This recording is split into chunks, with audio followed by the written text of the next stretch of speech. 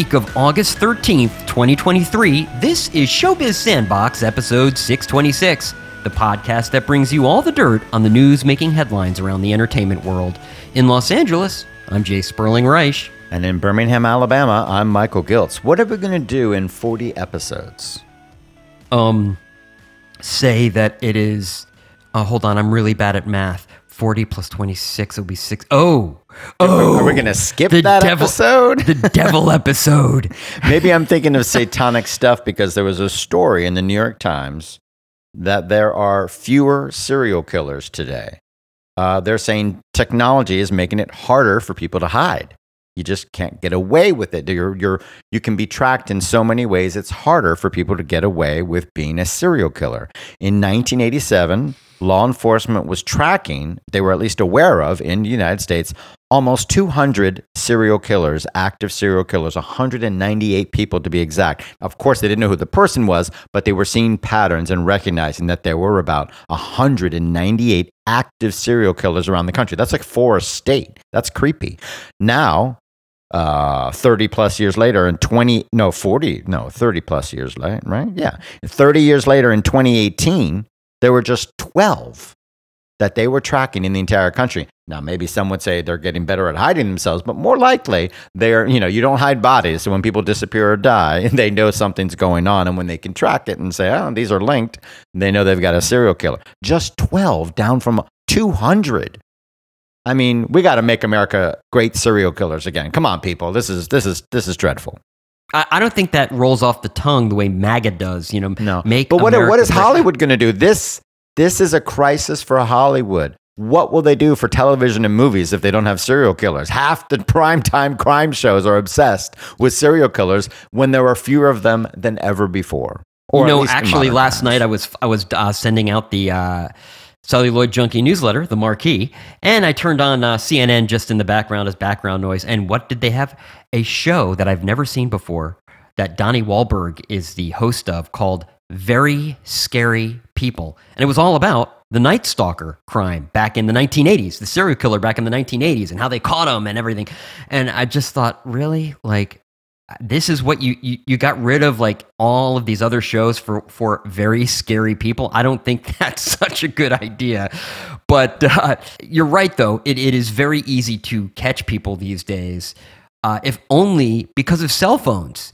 And that case recently in Idaho where there was the 4 students that were killed, and they said, we don't know, we don't have any leads, we don't know where to turn, we don't know who committed this crime. And I said, well, that's very easy. Look at the cell towers that were around there and subpoena every single carrier and get the records for every single cell phone that pinged off of one of those towers. Your killer is among them. And that's exactly what they did. It took 2 months, but that's exactly what they wound up doing. Well, of course, serial killers didn't arise until people lived in more dense areas like cities, which happened thousands of years ago. But you can't have a serial killer in a small town or in a little village or a community that everyone knows everyone else. It has to be a big enough community where people can be somewhat anonymous. Otherwise, others would notice, hey, where the hell did Joe go? It wouldn't take days or weeks to figure out somebody was missing, and you couldn't move around, and not everybody knows who everyone is. So it took civilization and big cities, really, for serial killers to begin. And now it looks like even more technology is sending them on their way. Well, How did this become the serial killer show? I don't know. Well, we want to bump up the numbers. We got 666 coming up. We've got fewer serial killers. And I don't use my phone to track serial killers, but I do use it to track, Broadway shows. I just bought tickets for touring productions of To Kill a Mockingbird with Richard Thomas for my mom and her friend, and I, because I didn't see it on Broadway. And I'm going to send them to Aladdin in January. So in November, hopefully my mom, who's recovering from sepsis, will be well enough to go see To Kill a Mockingbird. And in January, I'm certain she will be well enough to go see Aladdin. Both shows I recommend. And Funny Girl is on tour. And let me tell this. Last week I said, hey, I don't know who the star is yet. The website for the tour of Funny Girl, which I went to and checked out, did not say or name any stars, but apparently they had already announced newcomer Katarina McCrimmon as Fanny Bryce and Grammy winner Melissa Manchester as her mother.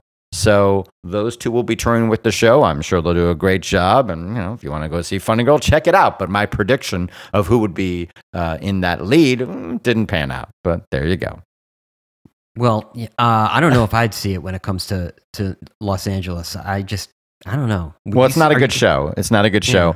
Maybe Katarina McCrimmon will make it a good show. It's really a show that needs a star-making performance. That's the only reason to see it, just like I said about Pal Joey and some other shows. If you don't have a person that's, oh my God, they have to do this character in this show, you don't want to do it. But, I would still wish the tour good luck. Melissa Manchester's a talent.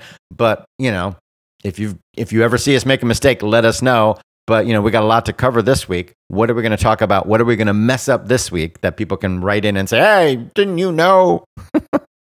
Well, this week on Showbiz Sandbox, we are feeling the heat, probably because we're getting closer to 666, episode 666. That's true. And the climate crisis. Right. Well, hopefully so are the studios and streamers, because worldwide box office wants to get back on track, but this prolonged strike could fundamentally change the business, and not in a good way. We'll give you the latest on the strike talks, why revenue sharing isn't so crazy a demand, and the good news for visual effects people over at Marvel. There's more news, by the way, about Lizzo, and none of it is good. Plus, you can tell summer is over because streaming is exploding. 4 different properties hit the 1 billion minute mark. That's pretty remarkable. We are wasting our time in front of the boob tube. On Inside Baseball, we'll look at Disney's big wager on, get this, gambling. Actually, it's more of a sure thing, probably. Can we get it on? That's my question. How much do you think it would cost us to get in on the action, Michael? Couple $1 billion. Oh, I'm just crossing off my to-do list. Call Bob Iger. We're not okay. Don't have to do that anymore. Okay. Well, of course, during Big Deal or Big Whoop, we'll discuss some of the week's top headlines. But first, as always, we turn it over to entertainment journalist extraordinaire Michael Giltz to fill us in on last week's box office. But before I do that, remind me, Michael, after you go through it, remind me to talk about Teenage Mutant Ninja Turtles in China. Ooh, I will. All right, we're looking at box office around the world, and we like to keep an eye on China and Korea and India and Japan, some of the biggest markets around the world. But if the trades don't do a story on some of those markets, like Korea and India and Japan, we are lacking information in time to include it in our weekly podcast. So we've missed some shows from last week some movies that came out in Korea. We missed some other information. We're always trying to fill in the blanks, and you're going to find some Korean films on this list that weren't on it a week ago. But we do have news on India. We've got box office around the world, but the Indian box office isn't just doing its best weekend since the pandemic. It's doing its best weekend of all time in terms of pure box office dollars. So that's great to news. But China, of course, is coming back strong. The number one movie around the world is No More Bets, a China crime drama that we mentioned last week is doing so well just in previews, just with a few episodes. Well, now that it's airing all week long, No More Bets has exploded at the box office. $196 million this week. It's at $250 million worldwide. So the number one movie around the world is the Chinese drama No More Bets. At number 2 is Barbie, another $150 million worldwide. It's at $1,184 million. Greta Gerwig is now the female director of the top grossing movie of all time in North America and worldwide. And she's moved on up the chart. She's at number 25 on the all-time list. Barbie is at number 25 with a bullet, though Barbie is a pacifist. I want you to, I'm going to read something, and I want you to tell me what word you think I like the most in this sentence. Okay. Adjusted for inflation. Well, Barbie will soon pass up The Dark Knight's $534 million to become the top grossing Warner's release of all time in North America, after finishing Sunday with a domestic haul of $526.3 million unadjusted. There you go. I beat you to the punch. Sorry about that. You stole my punchline. No More Bets made $200 million. Barbie made $150 million.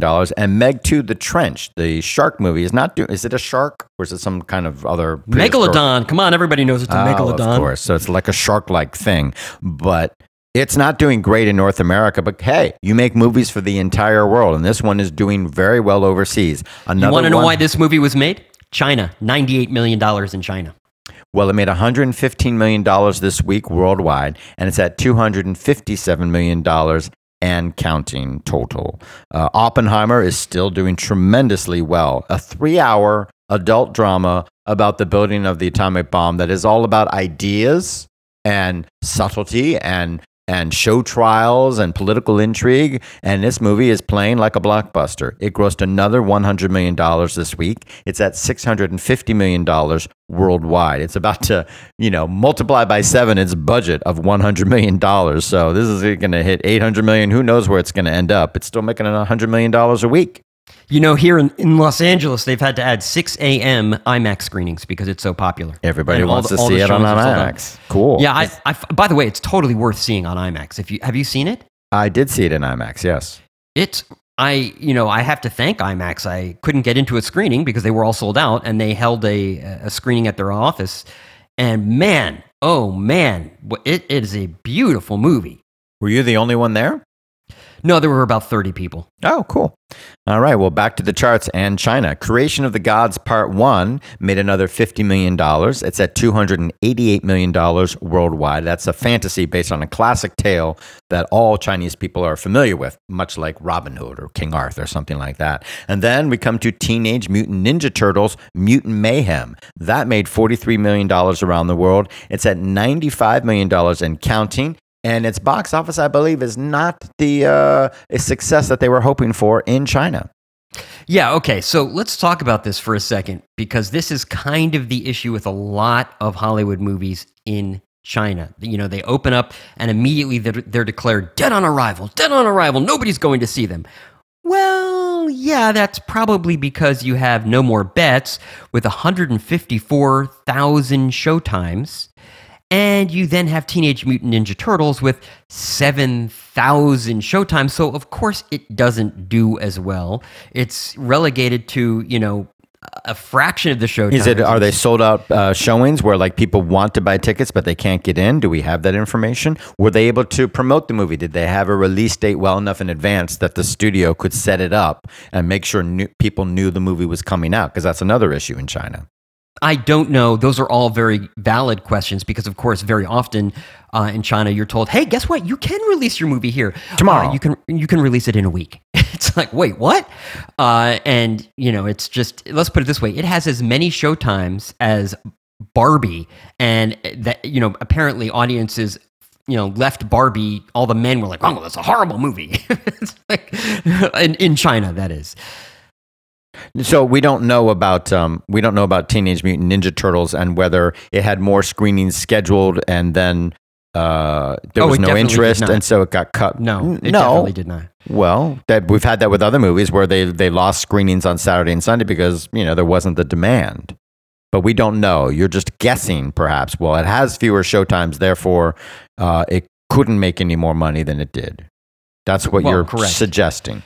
That is, yes. And by the way, I don't know if you've seen Teenage Mutant Ninja Turtles. It's actually a good movie with some really unique animation. And if it wasn't for Spider-Man, those Spider-Verse movies, brilliant, yeah, they would be it would be considered a really groundbreaking movie. But of course, Spider-Verse movies kind of did similar things, not exactly the same, but similar things. But it's a good movie. Cool. Yeah, I've heard it's got good reviews. It's playing to its audience well. It's not tearing it up. I wonder if releasing it in a different time would have helped. Maybe. Well, it's summertime. It seems like the right time for a fun movie. You mean I don't know about in China whether it doesn't work with the release schedule or what, and I can't find out when it was announced that movie would be released in China. So I don't know if they had a good setup time. But that's something more to reach out to us about. If you know about Teenage Mutant Ninja Turtles, Mutant Mayhem, and whether it's the demand simply wasn't there or they're choking the demand by not giving it enough screen times, let us know. Yes, you can write to us. Our email address, dirt@showbizsandbox.com. That's DIRT @showbizsandbox.com. We're also on voicemail. 888-567-SAND is our email address. That's 888-567-7263. And we are on Twitter, which I guess I'm still refusing to call X. The social media platform formerly known as Twitter. Yes, at Showbiz Sandbox is our handle. And we are on Facebook, facebook.com/Showbiz Sandbox. You may refuse, but I updated my phone software and suddenly I saw Twitter is gone and it just says X. I know. Well, now we're moving on to India. And India had a great weekend. It's best of all time. They sold more tickets, more admissions than they have in over a decade. So it's not just a post-pandemic high. It's the best number of tickets sold in a decade. And they hit $47 million at the total weekend box office. I don't know whether that includes Thursday night or just Friday, Saturday, Sunday. I don't know how movies are released as such in India. But that $47 million is the biggest weekend total of all time in India. Say it. Not adjusted for inflation. That's right, not adjusted for inflation, but it's still a major achievement. And it's led by Jailer, a Tamil action film, which opened to about $35 million. Now, that is not according to ComScore. ComScore said, look, we did not get any official data about this movie, but it has been reported, and we understand that they're saying it may have grossed about $35 million. So full credit to ComScore for saying, hey, this movie's missing for our charts, and here's why. We appreciate that. Rather than just being annoyed that you didn't get official data, they're like, look, this movie's out there. Here's what we've heard, but we don't have any data on that. We've also seen trade stories about Jailer and other movies. So we have the Tamil film Jailer making $35 million on its opening weekend. Scrolling down, we have Gadar 2. I assume it's not pronounced Gaydar because that probably wouldn't make it by the censors, but it's Gadar 2. It's actually a period film set during a 1971 war with Pakistan. It's like an action film with a son going to rescue his dad in Pakistan, but his dad's not there, so the dad has to go rescue the son in Pakistan. So it's a big nationalistic movie about their war with Pakistan. That made $14 million on its opening weekend. Then we have the other movie, Rocky Aur Rani Ki Prem Kahani, which is a Hindi rom-com.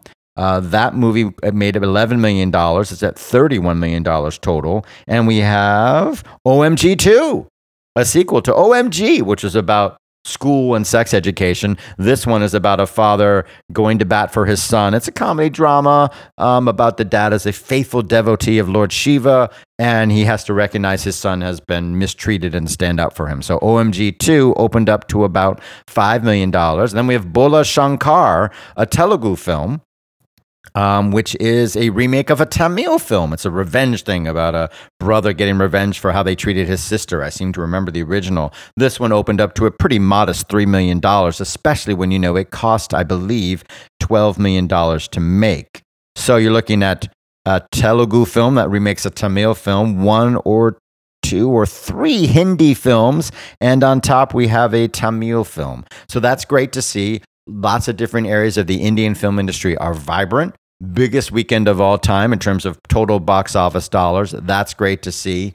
I always imagined that the Indian audience would watch any movie made by anyone. You didn't care if you were Hindi, you were happy, you're used to subtitles, so you can have a big Tamil hit, a big Telugu hit. With all these remakes, I'm like, why? Why are you remaking a Telugu film into Tamil and a Hindi film into... I'm getting the sense that maybe there's a little more polarization in the movie-going aspect of India. We know that the government is very nationalistic and trying to turn Hindu versus Muslim and breaking people up and dividing and conquering. Not a fan of Modi here. So maybe that's happening in the film industry as well. Sperling just gave you the information about our contact. If you've got some insight into that, maybe we're crazy, please do let us know. But a big weekend at the Indian box office led by Jailer, the Tamil film. By the way, have you ever figured out how to count in Indian numbering, Indian numbering? I still can't figure out what a crore is. Well, yes, I've got a little cheat sheet for myself. When we get a number in crore, I go to the rupees into dollars website, a converter. I input the number of crore and then I add 7 zeros, and that gives me the equivalent in US dollars to what we're talking about. Oh. So, okay. It was a little trial and error. Once I knew what something was in crore and in dollars, I could figure out, and then tried that a number of times, and that would consistently get me the number I was told it was. And so, rupees into crore is a little tricky for some reason for our small brains, and we don't have abacuses. So, yes, so that's what I've ended up doing. And it is pretty consistent. You can say, okay, yeah, that's 12 million or 1.2 million, it consistently can see like, oh, that movie, Variety said made $3 million, and Wikipedia said it was 120 crore, and that works out to $2.7 million. So you can say, okay, yeah, that's on target. When you take the crore and you add 7 zeros, that makes the equivalent number of rupees, and you convert that into dollars. So that's how we do our box office every week. We're just we love to keep track of box office all over the world. So anytime you find a film in France or Japan or anywhere that we're not tracking or we haven't heard about, please do let us know. But you've all heard about Mission Impossible Dead Reckoning Part 1. Another $28 million this week. It's at $520 million worldwide. But this sucker's going to struggle to get past $600 to $700 million. So that's probably where it's going to end up. But that's how, the idea or the illusion of success or failure is so strongly imprinted on our brains. We have Elemental from Pixar. That's just doubling its its budget as well. The Pixar movie cost about $200 million to make. It's now made $444 million. But Disney's trying to change the attitude towards this movie and saying, look, we're going to be profitable from theatrical alone. To which we say, really? Because it costs $200 million to make.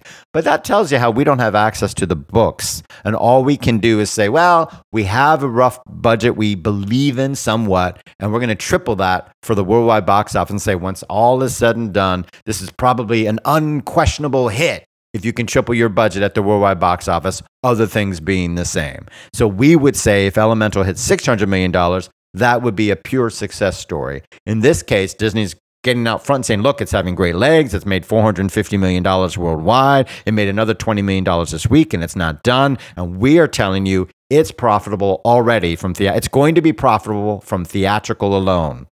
And the Pixar people also point out, hey, look, our budgets are a little more honest because we're always including everything, all the overhead for a Pixar film. That includes exec budgets and other things that other people don't necessarily include in their movie budgets. We are giving you a more honest budget when we say $200 million for Elemental. So, okay, so there's less stuff that's being hidden in terms of cost. That's what Pixar argues. It's more than doubled it.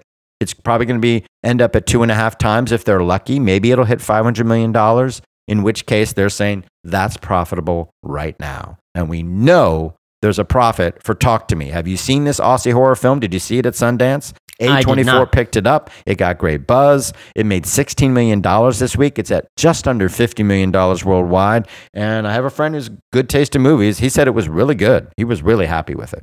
They're making a sequel. Yeah, Talk to Me. I think just a 2 instead of the TO. Haunted Mansion is scary because it's not doing that well. It made $16 million this week. It's at $75 million worldwide. Back to China, we have One and Only, a breakdancing flick that made another $16 million. The animated film that's almost 3 hours long, Chang-On, that made another $13 million. That's at about the $250 million mark. Opening up, I think, in France is Gran Turismo, based on a true story. That made $11 million in a few overseas territories, not here in North America. It's gotten reviews like, well, you know what? It's not bad. You know what? My daughter went to see it this weekend. I think they had some advanced screens. Oh, we didn't have any budgets on that, any box office, yeah? Yeah, I think that what they do is they add that all to the opening weekend. Mm-hmm. Or in some cases, what they have to do is give it to the movie that was playing in that theater. Oh, that's right. Yeah, weird. And what did she say? She liked it. She loved it. She was like, I want to do that now. The video game, right? Not a career. Yeah, you're not getting it. Did you see all those other people that didn't make the team? Yeah, that's generally what happened. And then you make the team and then you die. Yeah, so, be careful. So, yeah, Gran Turismo off to a solid start. Back to Korea. We have our first big movie in Korea, Concrete Utopia. It's a thriller about a post-earthquake survival. It made about $11 million this week. Scrolling down to Korea, we have Smugglers, which made another $6 million this week. We did not have this crime film on our radar last week. It's at $32 million total. So it made about $26 million last week. These are rough estimates, not for the total, but I'm sort of figuring out what it probably made Monday through Thursday because we only have the weekend box office for Smugglers. So my estimate is it opened up to about $26 million last week. So a good opening last week for Smugglers, and now it's at $32 million and counting. Scrolling down, I think there's one more Korean film, Ransomed, a thriller, opened up modestly last week, maybe about $6 million, and falling kind of hard. It just made $1 million this week. So that's falling far and fast. And is there anything else to talk about? Sound of Freedom. The filmmakers are like, it's not a QAnon film. We're like, well, that's what you get for casting Jim Caviezel because he supports QAnon. And kind of leaning into that. They kind of, let's face it, they kind of leaned into that. And it's all about child trafficking, which should not be a partisan idea, but nonetheless is at the heart of QAnon, an absurd conspiracy theory surrounding the very real problem of child smuggling and child sex rings. And of course, we just had a big bust in America of people from around the world. Some countries busted up a big international ring of people trading material. And the U.S. is one of the major sources of that problem. So it is an important issue. Too bad it had to be politicized. But the movie has crossed over $175 million from North America alone. They've got the rest of the world to go. The Last Voyage of the Demeter, or the Demeter, that movie is not going to make it around the world. It'll be released, but it's not going to do very well. It opened to $7 million, poor reviews and the like. In Japan, see how we travel the globe for you? In Japan, The Boy and the Heron. This is Hayao Miyazaki's swan song.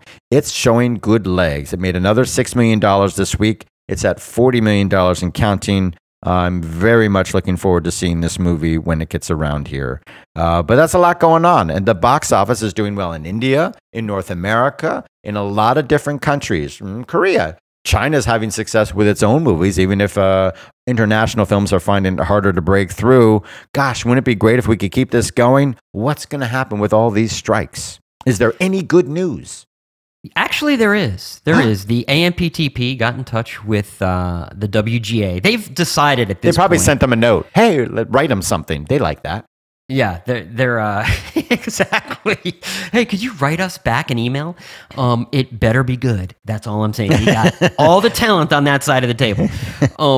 That said, I think at this point the AMPTP, rather than try and do two negotiations at once, they've essentially said, let's go after the WGA. We think they'll be a little bit more easy to deal with. Well, they've always been the one that's hardest, though, right? That's the reputation, that they are the most ready to strike and the strongest willed. But Fran Drescher ain't messing. Right. They're like, you know what? Do we go up against the recognizable faces, or do we go up against these guys that nobody's heard of before? So they are talking.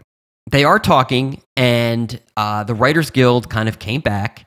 And remember, last week when they did this, they said, listen, we were just going to tell you that we had met and we had discussed a few things. We weren't going to tell you what we discussed. We weren't going to tell you anything other than we've met and we've agreed to maybe meet again. And we agreed that we would not negotiate this in the press. However, since they immediately went and started talking to the press, we'll tell you everything that happened. Well, this time they came back and said, hey, the AMPTP did not go and talk about what we've discussed in the press, so we're going to honor that as well. Just know things are going well. And then, of course, back channel, everything I've heard is, hey, the AMPTP came back and they have made some concessions. Well, so of course they have, but are they significant and are they on the major issues? Right. Well, but that's the first movement in 100 days. Right. So at least things are headed in a more positive direction. All right, we won't call writers pinheads. You know, ooh, we got that. Okay, check. And more good news is that there is unionization happening, or at least people who have unionized and other people who are talking about unionizing. And boy, should they, Kim Kardashian. First, at Marvel. The visual effects people have never been unionized, and they suffer for it. They have terrible work hours. They have tough pay conditions. And the only ones treated worse than the visual effects people at a studio are the independent visual effects companies, which regularly get pummeled and then go out of business.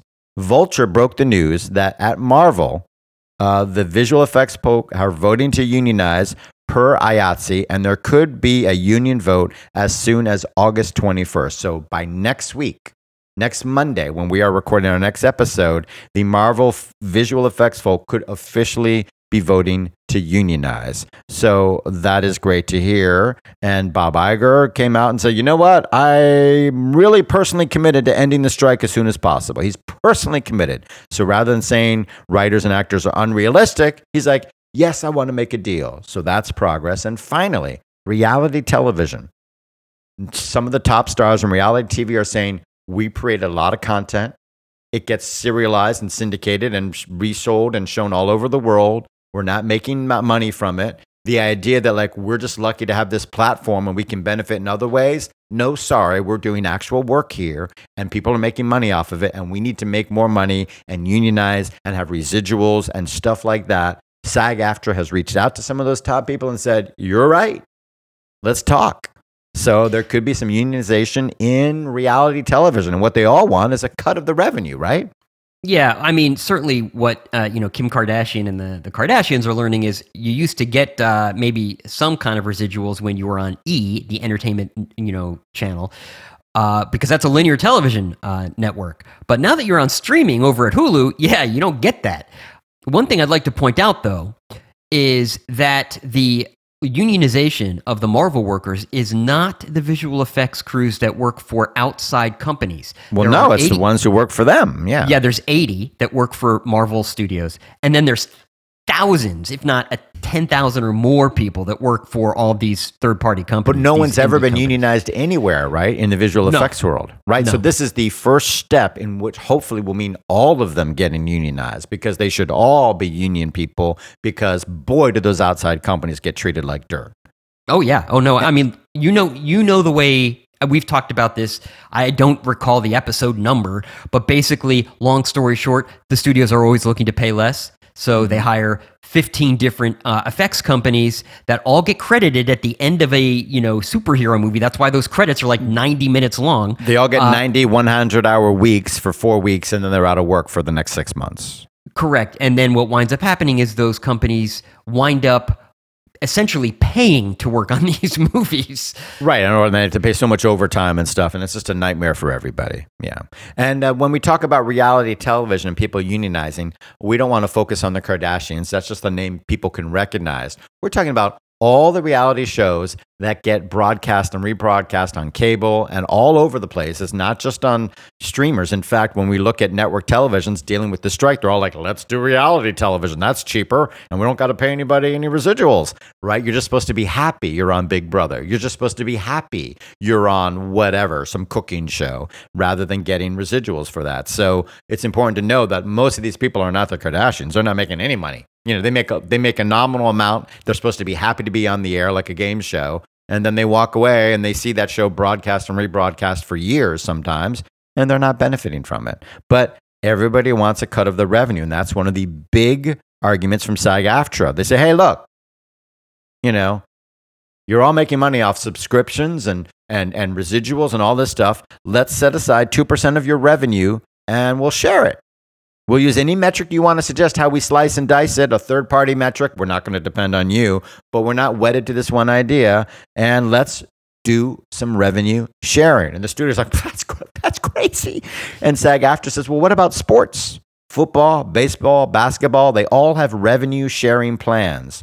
And so they say it's a reasonable idea. And you think about it. If you want to compare sports to Hollywood, there is no product of NFL without some uniquely talented individuals. You cannot replace that quarterback with any quarterback. You need these uniquely talented people in order to create a high quality entertainment that people want to watch. And the same is true with movies and television. There's no movies and TV if writers don't write it and actors don't act and directors don't. You can't just put anybody in there to do that. It's not like you're building a widget or a car.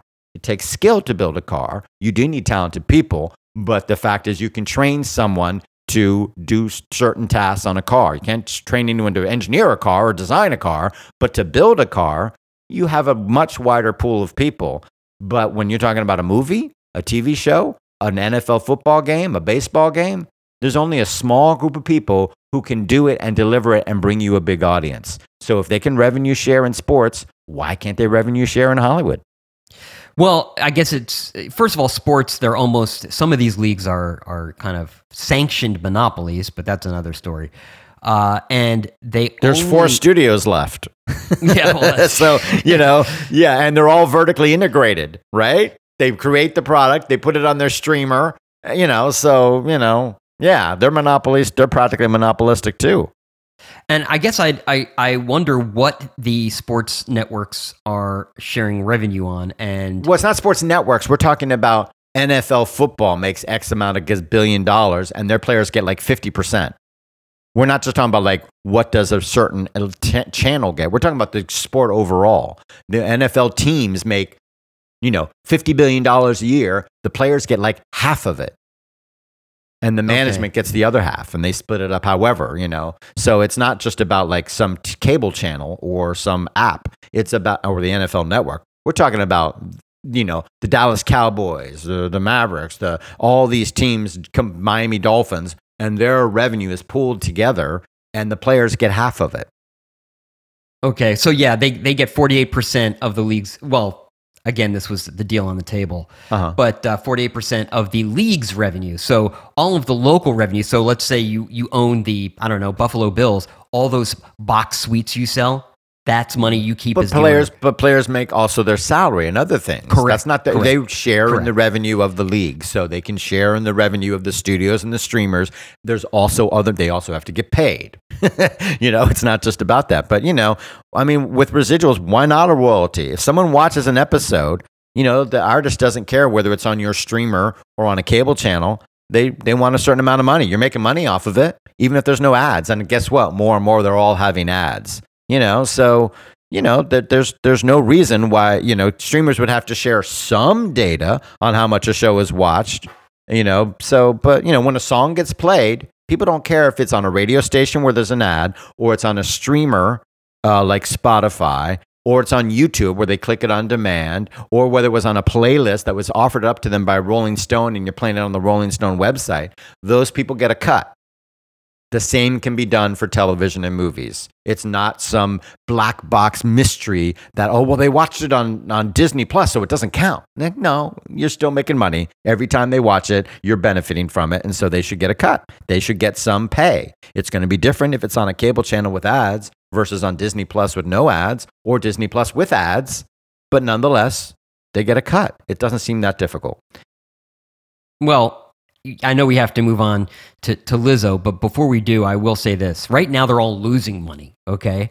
But that's not the artist's fault. If the studio, that doesn't mean that... I'm not saying it is. Where I was headed with this statement is that they're all losing money. And part of the reason they're losing money is the cost of acquisitions. They're trying to, gain market share. Also, they're making so much content, so much of which is not watched, that what will wind up happening is there will just be less content made.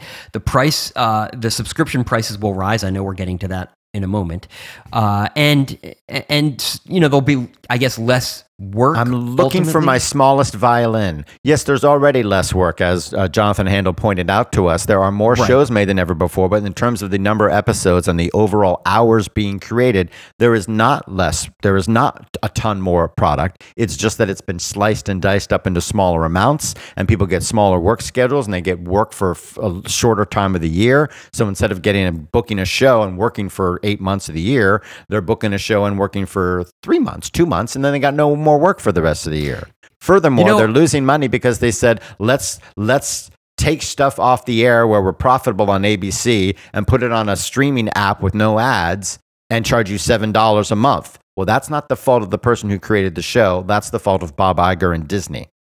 That's right, and there's something to be said about that, because of course one of the things that went viral this week was the guy, and I can't remember the name of Suits. He's saying, look, yes, Suits is so popular over on that Netflix, but I got a residual check for $259. It's like, yes, because it's not being aired on linear television. It was licensed to Netflix and Peacock. And by the way, NBC, Comcast, they own that. NBC Universal owns that. So if they cut poor deals for themselves, right? Yeah, which is again part of monopolistic practices and vertical integration. Lawyer up. Yeah, no, he's just saying, look, in the old days when Suits was airing on USA or whatever it was airing on, that's a guess, you got a real paycheck and you could support yourself and your family. Nowadays, that ain't happening. By the So way, he's these only are people talking who- about the one episode. He was talking about one particular episode, not all of the episodes he wrote. I'm just telling you that in general, the amount of money actors and writers and anybody involved in the show who might get some residuals is dramatically down when it's airing on a streaming, yeah. Oh, rather than absolutely. when it was in syndication. So these are people. We're not talking about the Kardashians. We're talking about people trying to pay their rent or Do you pay their think mortgage. That as the streamers inevitably begin to, like, instead of making 40 shows a year at $10 billion, and they go, you know Right. what, let's make 20. And we know that people are watching those 20, and they just make 20, that they'll go, you know what, instead of making only 8 episodes of this one show that we know is popular, let's make I think they'll do what's like right for 15 the or show. 18 of them. There are some shows that need 12 or 15 episodes a season. There are others that 6 or 8 or 10 is great. Okay. You know, I'm all for the quality. I've loved the UK. You know, you're not forced to be on this treadmill of making 22 episodes a year of a sitcom, which is almost impossible to keep up the quality. You know, so there's different demands for different types of shows and for different platforms. And, you know, it's the new reality where, you know, artists like the flexibility. They're just also trying to pay the bills. Lizzo's trying to pay the bills, and she's had a bad couple weeks. But we want to suggest that perhaps, while the behavior is inappropriate and wrong other people are describing, that this is not a career-ending necessarily sort of situation for Lizzo. Now, the lawyers for plaintiffs who are suing Lizzo, several backup dancers who alleged that she treated them inappropriately, forced them to do things they weren't comfortable with, like go to a live sex show in Scandinavia or wherever they were overseas, and they felt like they were having religion forced down their throats by a dance teacher who asked them all to get together and crowd together for prayers before they did stuff.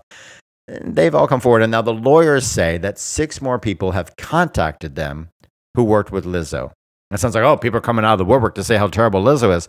Yes, perhaps, but this is per the lawyers of those plaintiffs. They haven't identified anyone or haven't identified what those people have said. So that's well, important to ultimately, remember. though, at the end of the day, none of what is being alleged is actually criminal activity.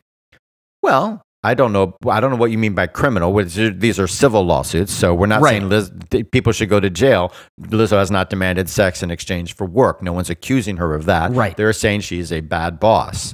And to back that up, we have the Oscar-nominated director Sophia Nali Allison. She was going to helm a documentary for Lizzo, went to work. The documentary ultimately happened. I think it was Love Lizzo or something like that. But she quit after just 2 weeks. And she has now released a statement saying, quote, "I witnessed how arrogant, self-centered, and unkind she is. I was not protected and was thrown into a situation, a crappy situation, with little support." She also said her gut told her to leave the project, and she is, quote, "grateful that she did," adding she, quote, "felt gaslit and was deeply hurt," end quote. That does not put Lizzo in a good light. We're not defending Lizzo, but we will say saying somebody is arrogant, self-centered, and unkind, I wouldn't want to work for them either. And that's stuff that people should not have to put up with on a job, but it's not the same as talking about sexual harassment, sexual assault, or things that we've seen for Harvey Weinstein and Bill Cosby and some other people. So it's not good for Lizzo. It goes against her public image and how we saw her and see her and want to see her. And she'll have to address all of this at some point. But yeah, this is not career-ending stuff. It's not good stuff. But so far, we're not hearing anything like people are like, can she ever come back? It's like, well, you know, Yeah, maybe she can. maybe she's a jerk behind the scenes. Welcome to real life, where all your artists who you think are lovable can be jerks. They're driven, egomaniacal people who want the world paying attention to them. So they're not all lovable people, and I don't want to work for them either. But you know, hopefully, if she has things to improve on, she will do that. But so far, you know, let's calm down in terms of the pitchforks and the burning. What do you call them? I don't know. Burning. You know, pitchforks and burning torches, you know, to go to Dr. Frankenstein's castle. Oh, well, all I'm saying is, you know, we did mention Suits before.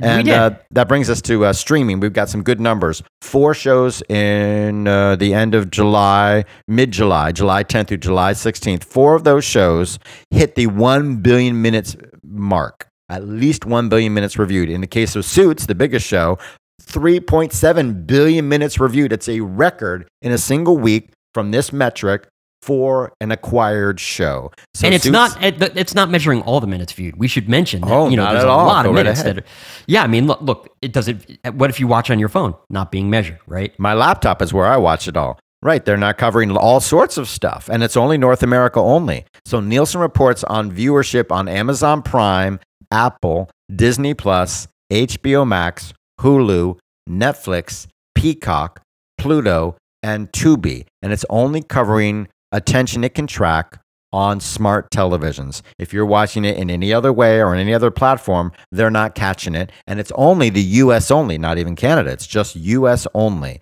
So that's what we're talking about. In that sliver of viewership, which Nielsen can track and provide information as a third-party company we can trust, Suits was viewed 3.7 billion minutes that 1 week.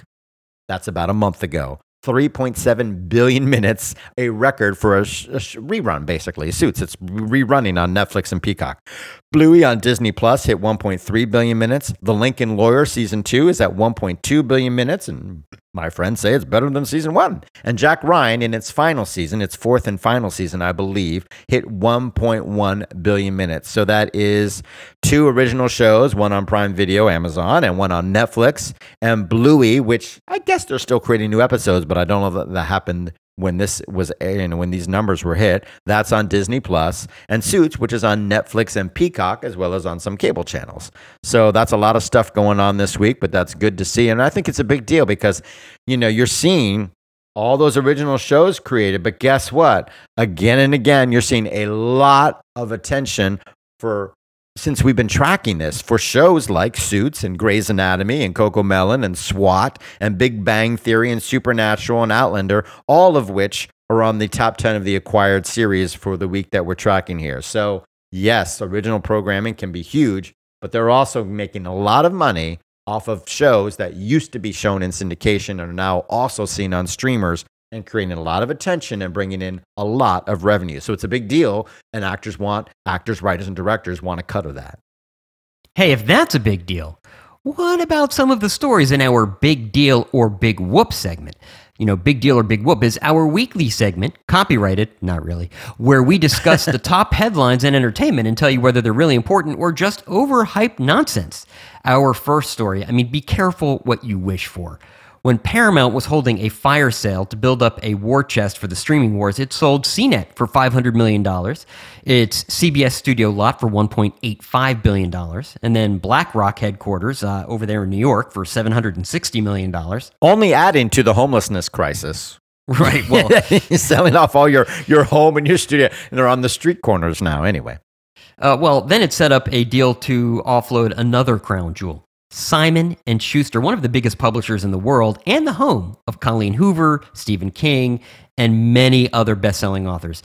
The only problem, what do you think it was? Well, its buyer was the owner of Penguin Random House, and combining these two massive publishers would make it control something like just shy of 50% of the entire U.S. publishing market. So, the Justice Department went, yeah, we're going to look into that. So that deal fell apart. Paramount got a sweet $200 million from PRH, and now it's found a new buyer, private equity firm KKR. Oh. They're buying them for a cool $1.6 billion. KKR insists it wants to invest in the publisher and make it even more competitive. Just like they did with Toys R Us. Yeah, well, here's the thing. I think, PRH, KKR, let's face it, Paramount is in love with its three-letter acronyms. Big Deal or Big Whoop? Right. So Simon & Schuster is being sold to a private equity firm. Is it a big deal? Yes, it is. By the way, if Penguin Random House wants to buy a podcast, we're open to negotiations, especially if we can get a payment if the deal falls through. But believe me, it won't. Anyway, Penguin Random House has 37% of the North American market. Simon & Schuster has 11% of the U.S. market, I should say. So those are the numbers we're talking about. It should have fallen through. When you talk about be careful what you wish for, in my sake, it's like getting a private equity firm to buy them is the worst possible scenario. So that's just sad to hear. Hopefully they will hold on to it long term and build it up, but that's not how private equity firms roll, is it? And by the way, Paramount, selling your CBS studio lot for $1.8 billion, selling BlackRock and then having to rent your own headquarters back from the people who now own it. Those are all really, really short-term moves that are really going to hurt you long-term. And if they're worried about the downturn in advertising, why the hell would you sell Simon & Schuster, which is impervious to the advertising market? It's not like CNET even, which of course does depend on ads to a degree. It's not like one of your cable channels or UPN. It's impervious to that. So that would seem to be a really good, solid business. That would be a good source of revenue if that's what you're looking for. So what did you say they're doing when they sell off BlackRock and CBS Studio? At this point, they're just burning the furniture. They're like, burning the furniture. We got to stay warm. What do we do? Because none of these are additive. Right. And if you look at the notes, we have a little bit on the Supreme Court justices and their book sales. Publishers Weekly did a rundown. Basically, liberals read books and conservatives not so much. So the liberals have most of the best-selling books. But just like Paramount was selling stuff off to try and raise money, what's happening at Disney?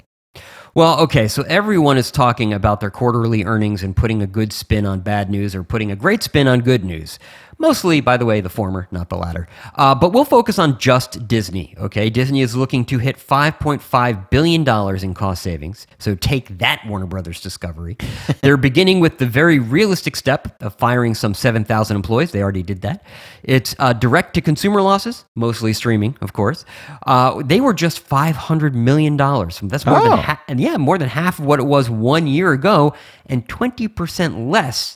Good for you. Quarter. I lost $500 million. Success. Well, remember when Bob Chapek was like, look, it's not $1 billion anymore. It's only $800 million. So we're doing great. Exactly. And then the board was like, hey, Bob, can you come on in and close the door behind you? That was back in November, of course. Iger said he expects 3 areas to drive growth. Film studios. Okay, so that's a good news. Theme parks, and that's kind of those two kind of go together in some regard. And streaming. That would be the aspirational one. Yeah. Well, now here's the thing. That's another diss on ABC and its traditional broadcast and cable channels, or just realistic since they may contribute revenue, but they're not growing. Okay, they're slowly going down. Yes, Disney lost 12 million subscribers in India since it lost the rights to cricket. Oh, and some rights. They're gonna pay more. Here's the thing. This is like burying the lead because you're gonna pay more for Disney and Hulu if you don't want to see ads. Remember that bargain basement $7 price they introduced it at? Remember all that? Yeah. It's now $14. Okay. Or, by the way, $20 if you bundle Disney Plus and Hulu together. Turns out ads are really, really profitable. Did you know that if you put, let's say you make a television This episode brought to you by Delicious Biscuits. Delicious biscuits are always the best. Make sure you buy lots of delicious biscuits. Listen, Garrison Keeler, just calm down there. Thank you. Good call. Yeah. Here's the thing. If you make a television show or 8 episodes of one, and then you interrupt those television shows every 15 minutes for ads, and you put them on not all at once, but over a long period of time, and you could broadcast them or you could put them on stream, you make more money than if you just sell a streaming service. Did you know that? Huh. Yeah. Who knew? Who would have known? By the way, yes, ads are really profitable. So much so they're launching the ad-supported version of all of their services in Europe. Big deal or big whoop? Well, you tell me. I think it's a big deal for the following reasons.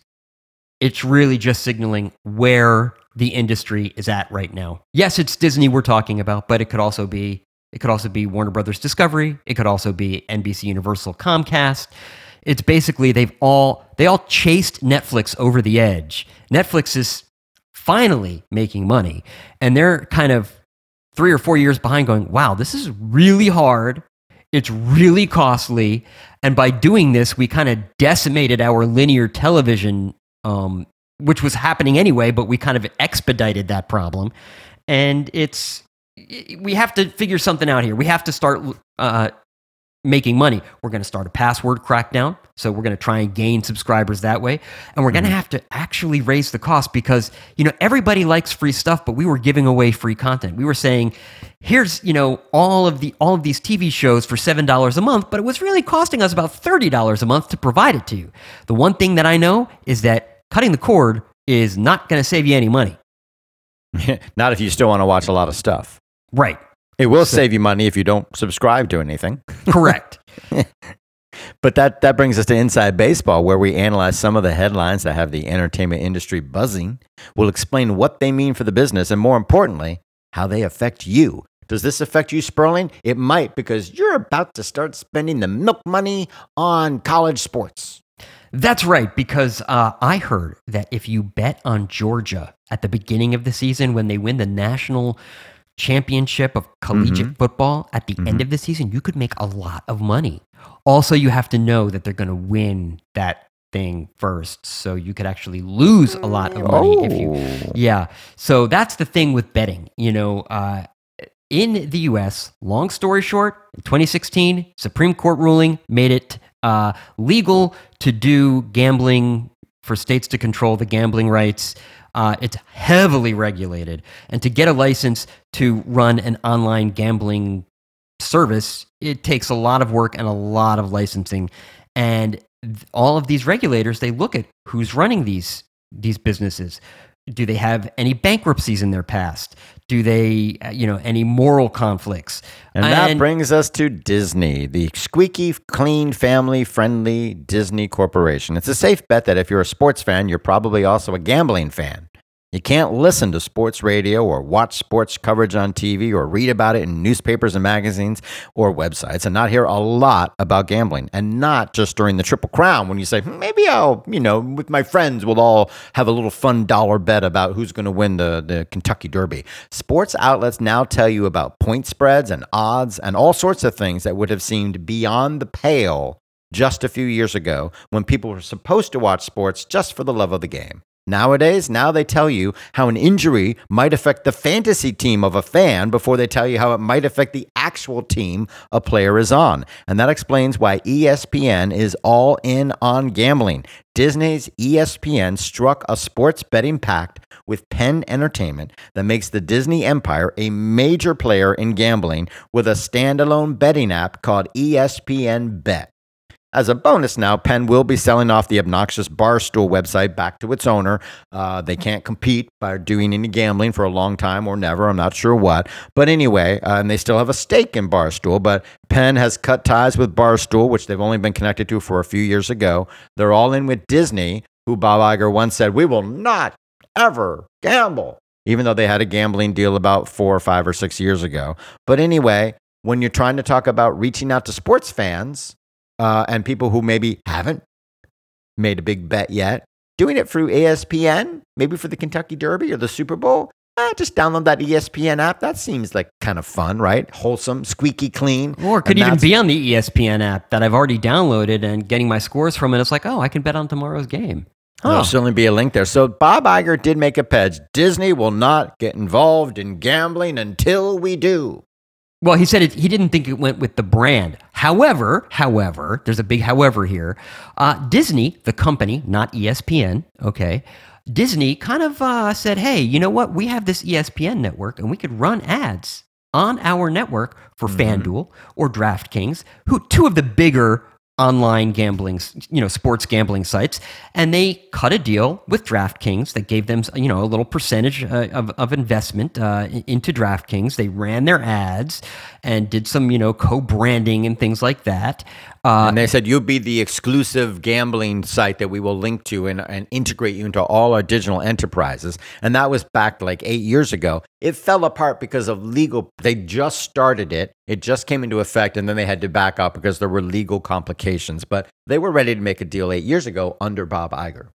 Right, but it wasn't necessarily for ESPN Direct. Now, well, it was. You go to ESPN.com, and there's the ad for DraftKings. It's all integrated into their digital enterprises. So, of course, where else would you put ads for DraftKings except ESPN? Why would you make a deal other than that? No, but what I mean is it's not called like ESPN gambling. No, now they've done it to the nth level. That's right. They were sort of like, well, all right, we'll make money and let you be the guys, and we'll just, you'll be there, and we're linked to you, but we can still pretend our hands are clean. Now their hands aren't clean. Is it a problem? I mean, obviously ESPN is a huge brand. There's no doubt people who would not have said, I'm going to call a bookie, or I'm going to, download DraftKings, which I've never done, though my brother certainly has. I'm sure he lives on DraftKings.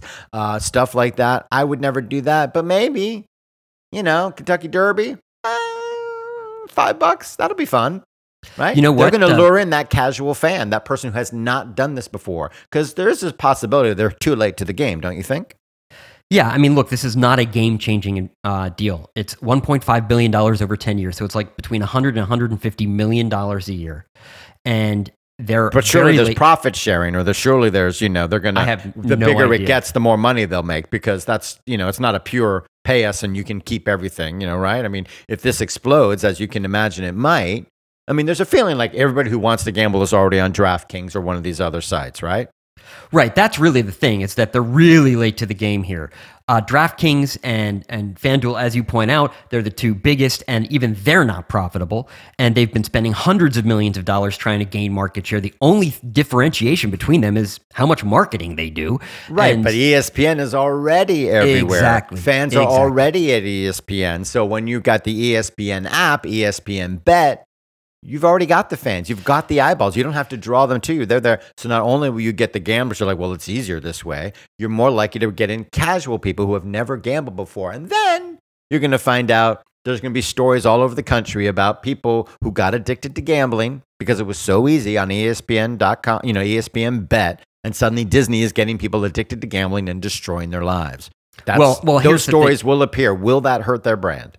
Only if Mickey Mouse is seen breaking somebody's legs. No. I would think Donald would be the enforcer, but anyway, yeah. I think it just goes to show you what's important about this story is it goes to show you that ESPN, the value to Disney is declining, and they are looking to replace the revenue that the carriage fees. The carriage fees are declining because, of course, there are fewer subscribers to each. But the value of ESPN is not declining. Maybe some of the revenue from them, They know they have to pivot slowly and surely, but it's a hugely valuable thing. It's just the content costs so much for them to acquire. Correct. But it's hugely valuable because they know they can leverage it to make a ton of money off of gambling. That's why you hear right now. Well, first of all, you have the gambling thing. You hear, "Hey, we need a strategic partner." That's really what you're hearing is Bob Iger out there and the board out there going, "How can we replace some of this revenue we've lost?" Gamble. And I don't think it'll hurt their brand because I think gambling is as American as apple pie. I wish it would because, I don't want to get involved in gambling. I don't think prohibition works, but nobody benefits by gambling. It just destroys lives. It's a bad business like casinos. They want to put a casino in Times Square. What a horrible idea. It creates bad jobs and people who are addicted and get their lives ruined from it. It doesn't create a good job culture. It's crappy jobs in general. And it just ruins a neighborhood. And hold on, I just got a text from Steven Soderbergh.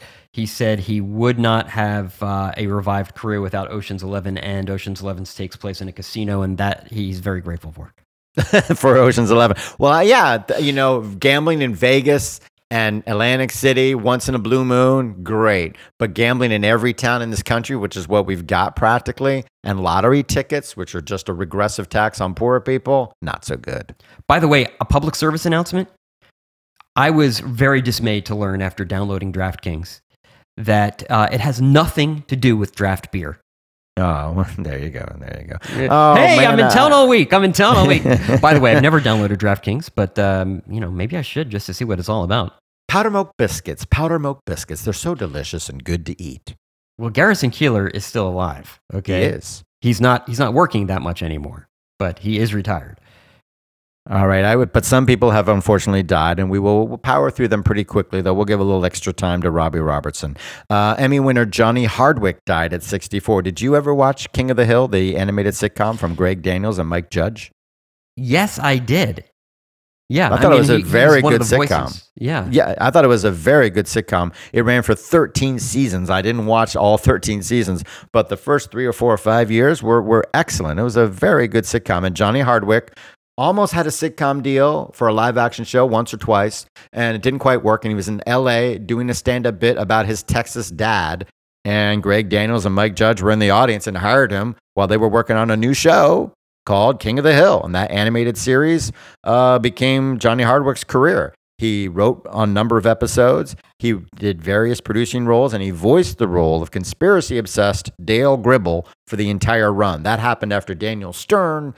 They couldn't come to terms. They had cast Daniel Stern, but they couldn't make that deal happen. And now the show's being rebooted. So unfortunately, Johnny Hardwick dead at 64, but maybe Daniel Stern can carry on the legacy.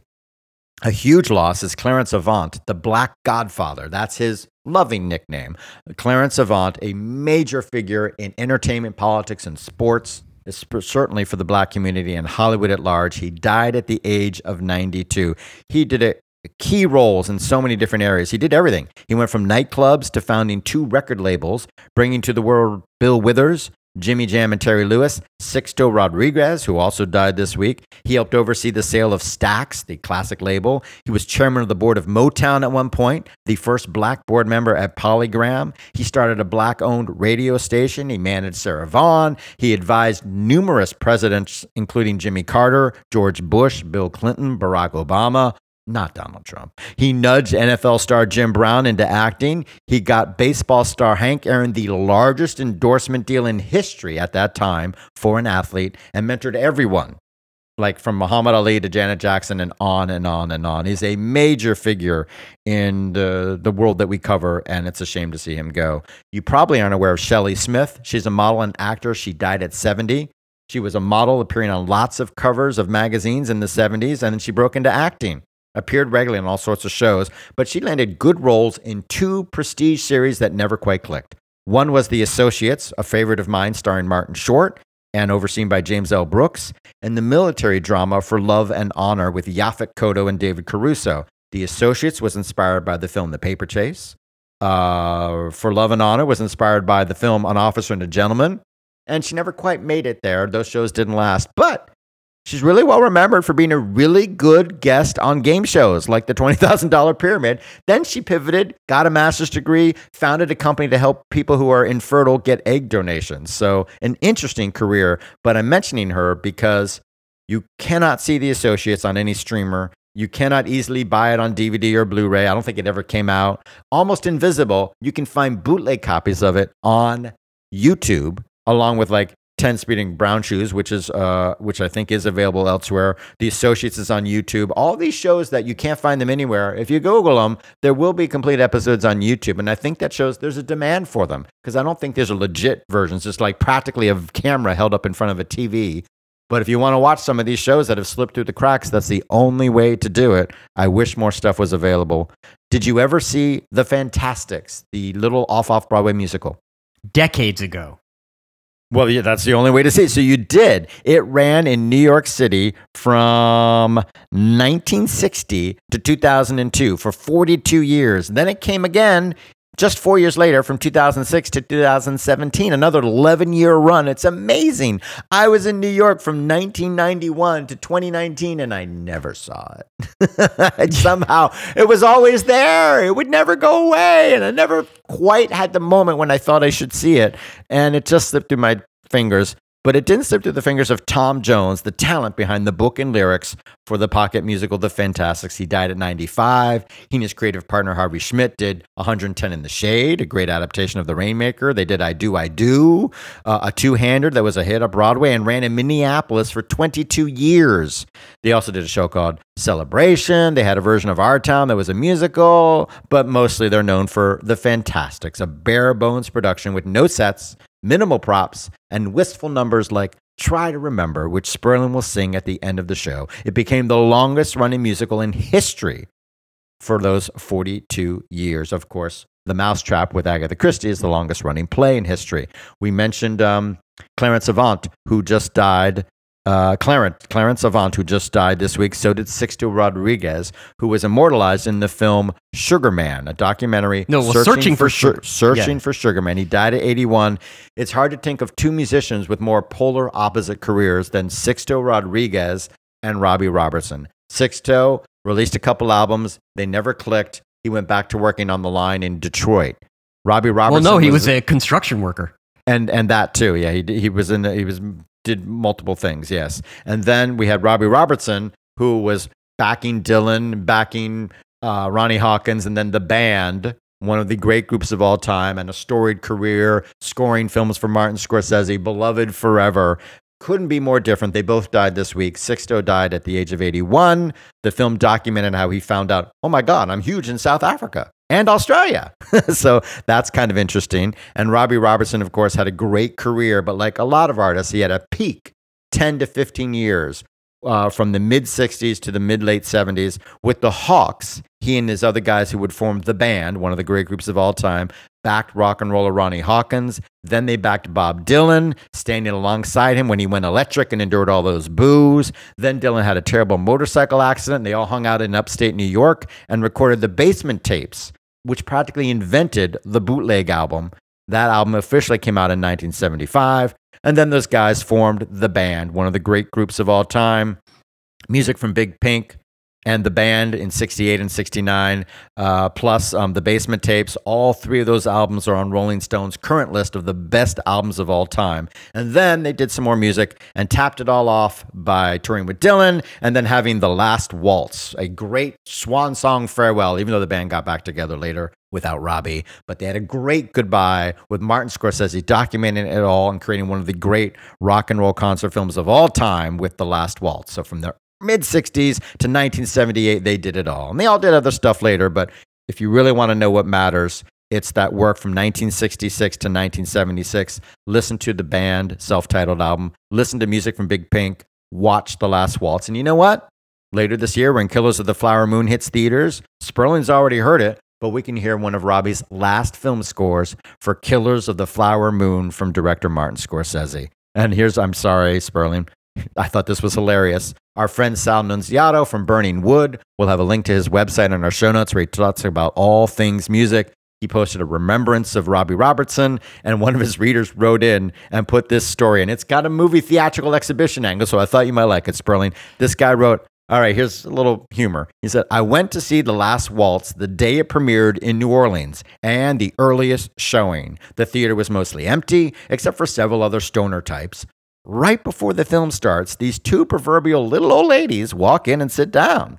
The rest of us kind of look at each other and, we shrug our shoulders. About 10 minutes into the film, right after Robbie Robertson starts making this extremely explicit comment about women's vaginas, I'm paraphrasing here, and Sinatra, the two little ladies get up, they start to walk out, and as they're walking out, one of them turns to the other and says, well, that certainly wasn't about dancing. It was, in fairness, it was called The Last Waltz. The Last Waltz, yeah. Well, that's not about dancing, is it?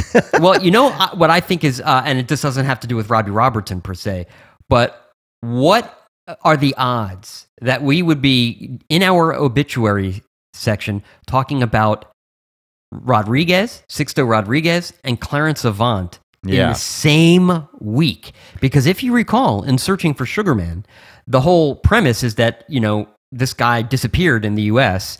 and went back to construction work, but somehow his records were selling like they were bestsellers in South Africa, and he didn't even know it.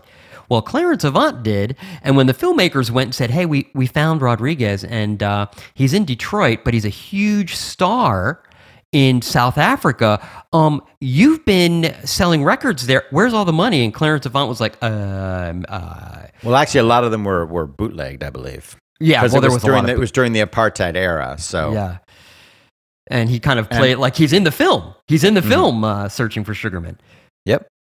So, interesting story there, kind of like all of our stories on this week's episode. But you know what? I guarantee you our stories will be just as interesting next week, which is why you should not miss it, which is why you should subscribe to us in iTunes, Google Podcasts, Microsoft Marketplace, Spotify, anywhere they give podcasts away for free is where you can usually find us. And please do rate and review us in any one of those podcast aggregators that allows you to do so. It helps us out when you do that, by the way. You know what? That information, those ways to subscribe to us, links to all of the stories we've discussed on today's episode, all of that information on our website, showbizsandbox.com. That's where you'll find those ways to contact us, dirt@showbizsandbox.com. That's DIRT at showbizsandbox.com. You can also call and leave us a voicemail. The number to call is 888-567-SAND. That's 888-567-7263. We're also on Twitter at Showbiz Sandbox is our handle, and on Facebook, facebook.com/Showbiz Sandbox. Again, all that information on our website, showbizsandbox.com. The music that you hear at the beginning and end of each show is by the popular indie rock group MGMT. They could be found on their own website. Who is MGMT.com? Michael Giltz has a website, and every week it's something new and exciting for us. What is it this week, Michael? Or can I guess it has to do with Robbie Robertson? Powder milk biscuits. Powder milk biscuits. They're so delicious. They're so good. Make sure you stock up on powder milk biscuits when you're listening to Music from Big Pink by the band. .com. .com. But if you know what, if that domain name is too long to type in, why not head on over to michaelgiltz.com, where all of his work is aggregated, all of his coverage of the entertainment industry can be found there. My work can be found on celluloidjunkie.com. Until next week, play nice.